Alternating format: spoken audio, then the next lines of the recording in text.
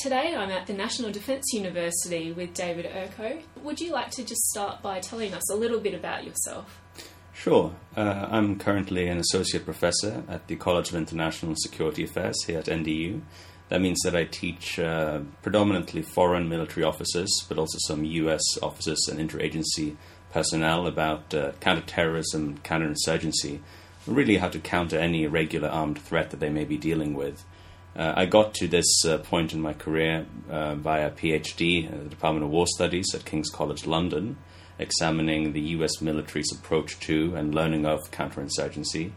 And I recently completed a book that does pretty much the same thing, but with the British Armed Forces, and producing some very different insights as a result. My background's in academia and think tanks. I came to this topic really from the Kosovo campaign onward. I was interested in the asymmetry between Western ways of war and what we found on the ground. So there you had a campaign, of course, where we used only Air Force from 15,000 feet, but of course we always tried to create political conditions on the ground. And that contradiction, when that became even more acute in the Iraq and Afghan campaigns, led me to the field of counterinsurgency. And that's what I've been doing most of my writing and research on since then. And David's book is called Counterinsurgency and Crisis, and it's been generating quite a discussion through the Small Wars Journal and also War on the Rocks and other mediums through social media. So to ask that very tricky question, what do you think the future holds? How do you see the operating environment? Well, as someone who's written a lot about counterinsurgency, I usually get told that counterinsurgency is dead and we should move on to other things. I certainly don't want to prejudge things and say that the future will be all coin or we'll do another Afghanistan, another Iraq. I think the future contemporary operating environment, if we want to use that term, will depend very much on what it is that we're trying to achieve. I mean, the political objective really does determine our level of engagement with a place where the war is actually unfolding. That is to say, if we are in the business of doing punitive raids or airstrikes, well then you will have a very different experience from, for example, that which we have had in Afghanistan and Iraq. If we want to secure some piece of territory that's uninhabited, again, that's going to be a very different level of complexity. But I would say that in many cases, and I think history bears this out, war is essentially about politics. We try to achieve a political compact that is in some way better for us than what was there beforehand, and that is also sustainable, so that we can actually withdraw our troops at some point and let things sort of go back to some new normal. Well, if you are trying to achieve a new political compact, and if politics is critically about people, then it means that we're going to face many of the challenges that we've seen in Iraq and Afghanistan again, albeit perhaps, although not necessarily, on a lower level.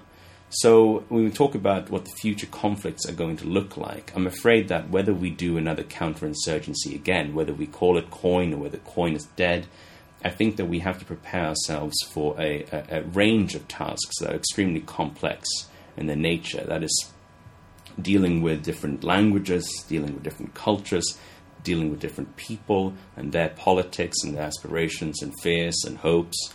And of course, because we're always operating as an armed force abroad, at least until instability at home becomes such a problem that changes, we're always operating via partners, the people who actually own the places where these conflicts take place. So we need to be aware of the likely challenge of having to train up those partners or work with them or through them, being able to communicate with them, ensuring that they're capable of doing whatever it is that is required. And that's not just a military challenge. Critically, it's also a political one because, of course, again, as Clausewitz and many other people have said since him, war is political. So how do we ensure that we find the right type of governance and the right type of modes of co-option and control that make up a state, a nation state? Those types of challenges, if we think about them, produce on aggregate a situation that is, I think, similar in complexity to Iraq and Afghanistan. And for that reason, I think those campaigns are, in fact, far less atypical than some people now try to make them out to be.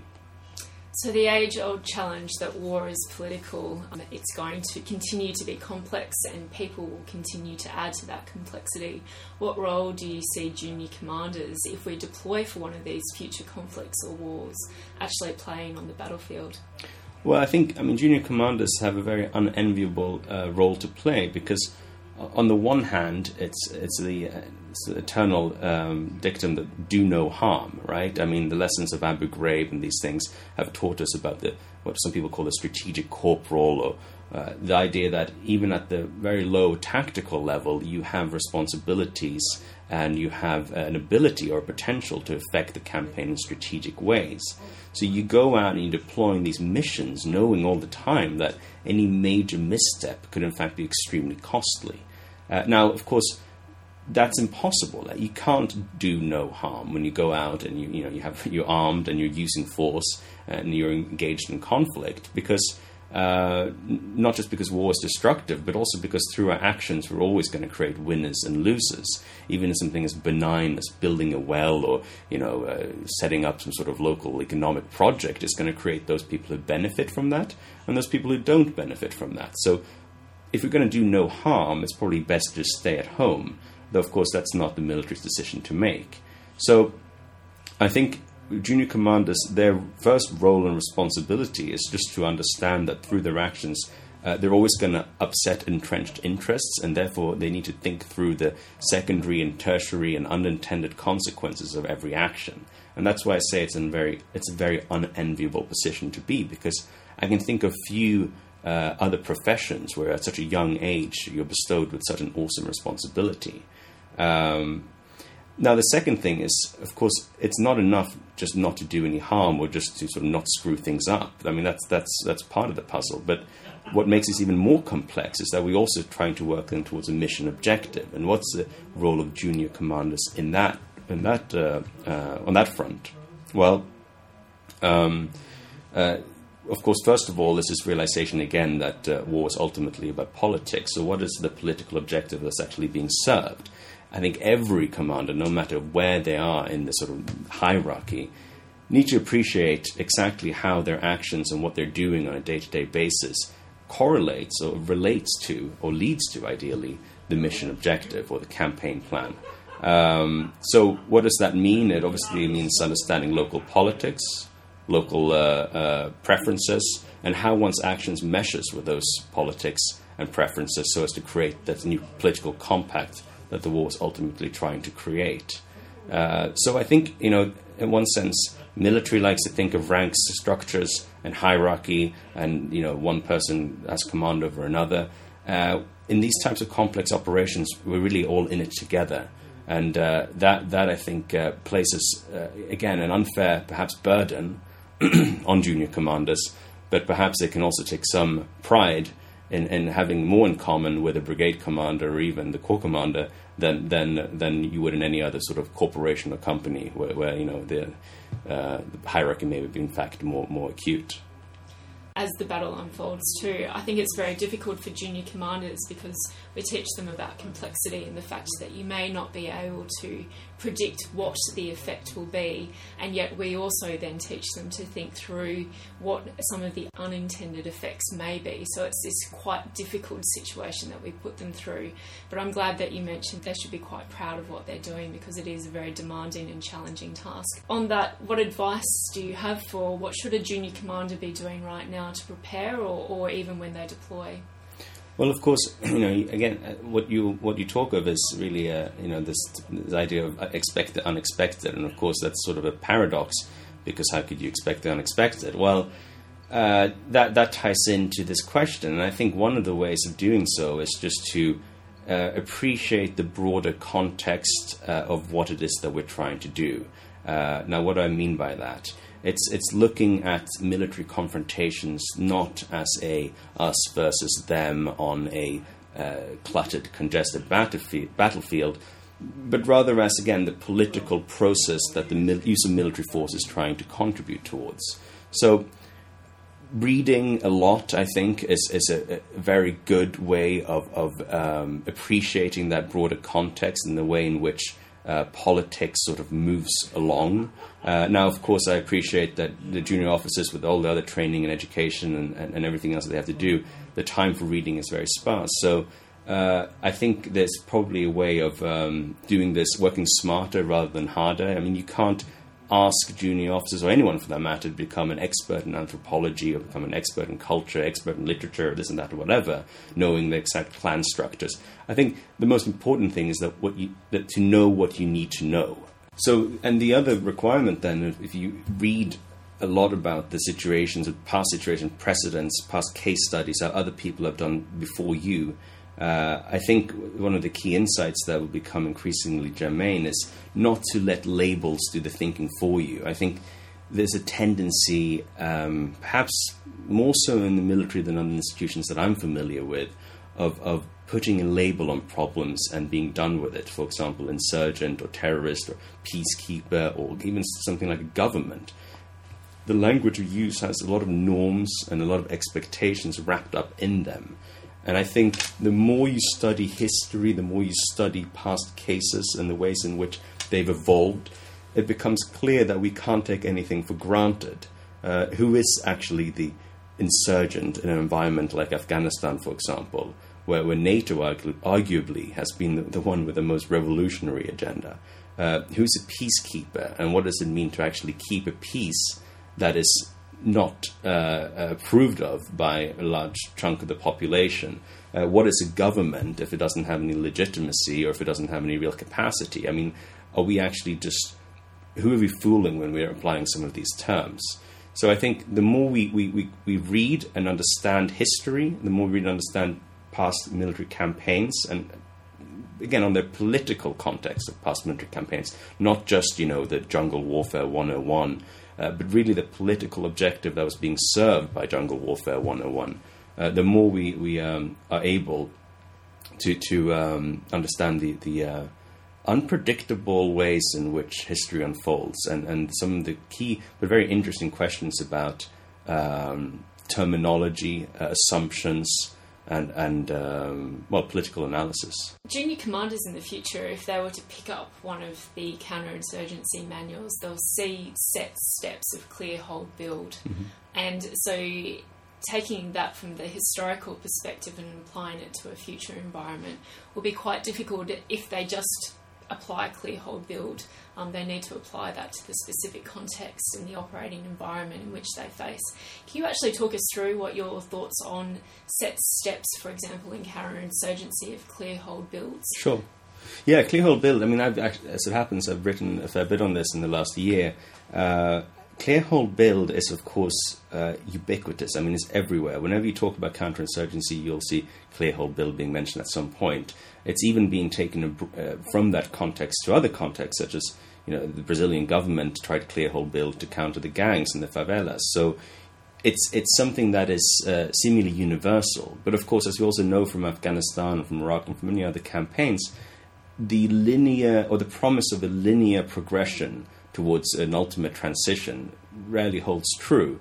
It's usually very complex to go from step 1 to step 2 to step 3. And now, why is that? There seems to be some contradiction then, how this approach can be so popular, at the same time have a very questionable track record. And I think the one way we should approach concepts or approaches like clear, hold, build is to think of them as sort of an intellectual aid or a heuristic help, or as a framework that we need to fill with our own understanding, planning, and analysis. So, for example, if you're going to clear, well, that sounds great, but clearing in and of itself doesn't explain who's going to do the clearing, how they're going to do the clearing, and what that is actually going to mean. Now, there are different ways of going about this. An external force can go in and clear a village. You could clear the village with the villagers themselves to sort of achieve some sort of civil defense force.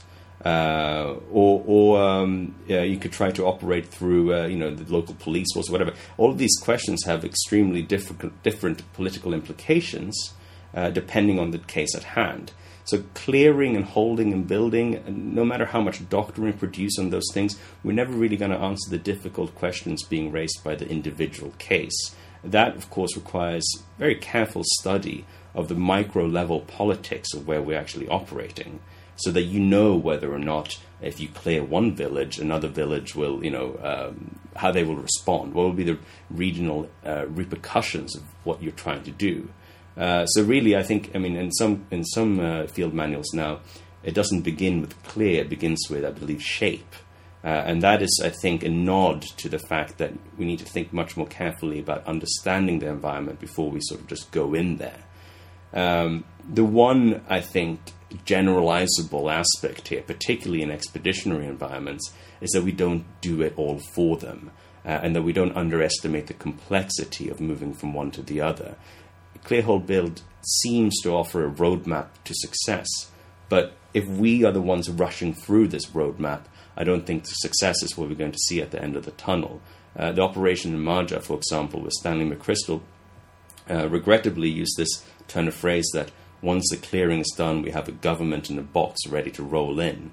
I'm not entirely sure what he meant by that. I have to assume that he meant something far more profound than what it sounds like, because, of course, to the careless listener, it does sound rather presumptuous that we can sort of just apply a political solution to a place where, we don't really understand to begin with, to be quite honest.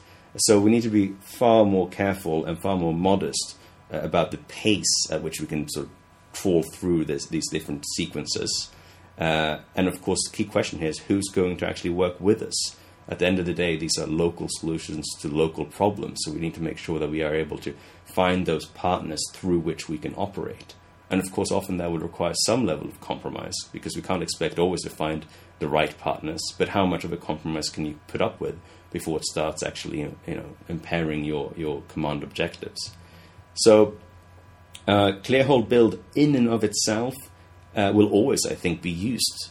But the question is, of course, what does it actually mean when you apply it? And the answers to that are almost impossible to read in a field manual to sort of divine prescriptively. You need to really marry it up with the context on the ground and a very acute and careful reading of that context to boot.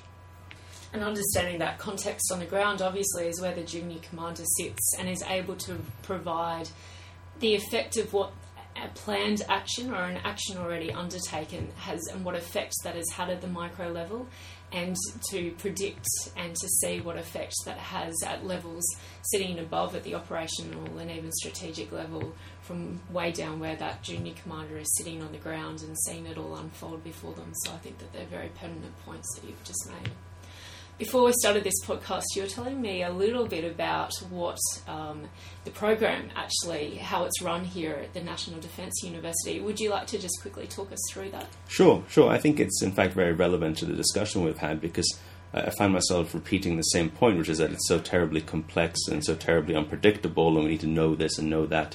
I can imagine the sense of desperation. Someone actually takes that advice seriously and tries to prepare accordingly. And in a sense, what we're trying to do here at the College of International Security Affairs, which is a subcomponent of the National Defence University, CISA, what we try to do here is teach officers precisely how to go about preparing for that complexity. I mentioned that we deal with counterterrorism and counterinsurgency, but really it's a far broader range of irregular threats, to include organized crime, gangs, what have you. Now, we invite officers from around the world, particularly from countries dealing with an irregular threat of some sort, and they spend around 10, 12 months here doing a master's degree. And what I do in my department of CISA, which is the War and Conflict Studies department, is basically prepare them to be strategic thinkers. That means that we have half the year devoted to understanding the problem that their country is dealing with. And by understanding then, I mean really a rigorous analysis of not just the threat group, but the context in which it's operating. So we ask some very fundamental questions. How is that threat group operating? What is its objective? Where does it get its resources from? How does it use its resources to reach its objectives? What is its sort of theory of victory? What makes it strong? What makes it weak? What are its key capabilities and its key vulnerabilities? What's its strategy? How can we kind of capture all of this complexity in, for example, one slide, looking at lines of effort, means, strategic approach, and ultimate objectives. And that, what I just mentioned there, is just one component. We would also ask them to look at the roots of the conflict. Now, the roots of the conflict, what we mean by that is not just the history. It's not just sort of a Wikipedia entry on a particular country. It's really seeking to understand how individuals are driven to join or form movements, armed organizations that at some point decide to use violence. Why do they decide to use violence? At what point do they decide to use violence? And what is violence supposed to accomplish for them? I mean, those are the type of baseline questions that we all too rarely ask ourselves. At what point did violence become a perceived necessity? And you know, how does this group relate to other groups that have chosen not to use violence? Those questions also help us get into the analytical discussion of whether the group has a broad base of popular support or whether it's a much more self-contained threat that really is isolated from the society that it nonetheless seeks to shape. The former could be called an insurgent movement, the latter a terrorist, but the terminology is really just shorthand for a very articulate and sophisticated understanding of how the group situates itself in the context in which it's operating. That brings us to a further discussion of framing and narrative and how the group really articulates what it's doing, because I think it's very important to get into their head. So what's their narrative that they spread, and how successful are those information operations in the broader population? What's some of the terminology that they use? For example, you know, we can. This also helps us get away from the sort of assumed qualities of terminology. We just looked at one case last week where, you know, pluralism came into this discussion, and of course, pluralism to most people's ears will sound like a natural good. But if you're dealing with an adversary that's drawing legitimacy from some sort of theological basis, the notion of one thing being as good as another, pluralism, is highly taboo or blasphemous, because it basically puts then the deity at hand on an equivalent basis as some secular concepts like democracy. And that can be very challenging to some communities. So we try to sort of understand what's the language, what's the information domain all about within these groups, and what are they spreading through their, you know, internet websites or whatever. And then finally, what is the government doing about this problem, and what are the strengths and weaknesses of that response? So all of that is just in the first term. See, you know, Einstein, I believe, said something where he said that, you know, if you have 1 hour to solve a problem, then, you know, you spend 58 minutes trying to understand it and 2 minutes trying to solve it. Well, I think, you know, we don't have the luxury of applying it quite the same division, but we have a similar ideology, which is we spend half the year looking at the problem in such careful detail that we can then use the other half to come up with a strategy, the actual sort of heart of the matter. And the strategy then, what we ask the officers to do, is to come up with lines of effort and a strategic approach that is resourced or resourceable, and that meets and defeats the threat group's lines of effort, as explained then in the first term. We ask them to think about their assumptions going forward with such a strategy. We ask them to think about the risks of their strategy and what may be some risk mitigation measures that could be put in effect. We ask them to come up with metrics, as to say, why will this succeed? What is our theory of victory? And we also ask them to think of phasing. That's to say, you may find yourself in a crisis environment where all you can do is this, but in phase 2 of this strategy, we will have developed this capability, which would be critical in actually combating the threat in the way that's necessary. And we also ask them to think of the relevant law. What is the legal foundation for the approach that you're suggesting? Does that law need to change in some way? Or are you, in fact, you know, way outside of the realms of legality and legitimacy, in which case, you know, what does that say about your strategy in terms of its realism, feasibility, and so on? So at the end of the year then, at the end of the master's degree, each student will have a fairly robust paper that essentially looks like a strategy. It looks like an analysis of the problem, and then a course of action for how to deal with it. And when these practitioners, because that is what they are at the end of the day, go back to their host governments, that paper has in many cases fed directly into national security strategies for dealing with the threat at hand. So we feel it's an ideal cross-section or meshing of academia and strategic thinking, getting students to think very strategically about their case, understanding the context in which it's operating, and then most fundamentally, rather than just sort of kvetching about it, actually coming up with a plan to seek to resolve it. I really enjoyed listening to how the program actually works here, and I think it's a mental exercise that junior commanders can even do. I know that the program here is for lieutenant colonels and above, but there's no reason why a lieutenant can't ask themselves how they see the operating environment, the so what and therefores, and then the so what therefores of all of the assumptions and the actual facts that they know, in order to then share that with their mates and discuss that operating environment and then see changes unfold, and then go through another analysis of so what therefore, and what that means not only to their level at the tactical level, what that means to the operating environment, and what that means at the strategic level, and what it means outside their box too. So what it means for the aid agency that may be within their operating environment or outside their operating environment but influencing in, what that means with the host government and the local people on the ground, which is where they will be seeing that day in, day out. So I think that structure is a wonderful thing, and it's something that can be applied formally during programs such as this, but also as an individual mental exercise. It's a great structure. Right. I mean, that's exactly it. I mean, one of the parts that I didn't, I think, sufficiently emphasize is that, a military practitioner will come here with some level of expertise and is then asked to actually pretend, in a sense, to be the commander-in-chief or the head of the government or the National Security Council proposing a strategy to the head of the government. And I think that sort of role-playing, in a sense, of course, it takes you outside of your comfort zone, but it also helps situate the military instrument of national power within a context that I think is necessary to understand what war is actually all about. Because, of course, again, to come back to one of the earlier points made, it is all about politics, and we are contributing to a political end state. So I think you're absolutely right, that intellectual exercise, no matter what the context is, and if it's just, reading about or studying past campaigns within the political context, I think is helpful regardless of whether it's part of a degree system like here or just something that one does at home or whenever. In the mess, maybe over a beer too, or over a cup of coffee in my case. Right. They're great insights. Thank you so much for your time this morning, David. Well, thank you very much. Thank you.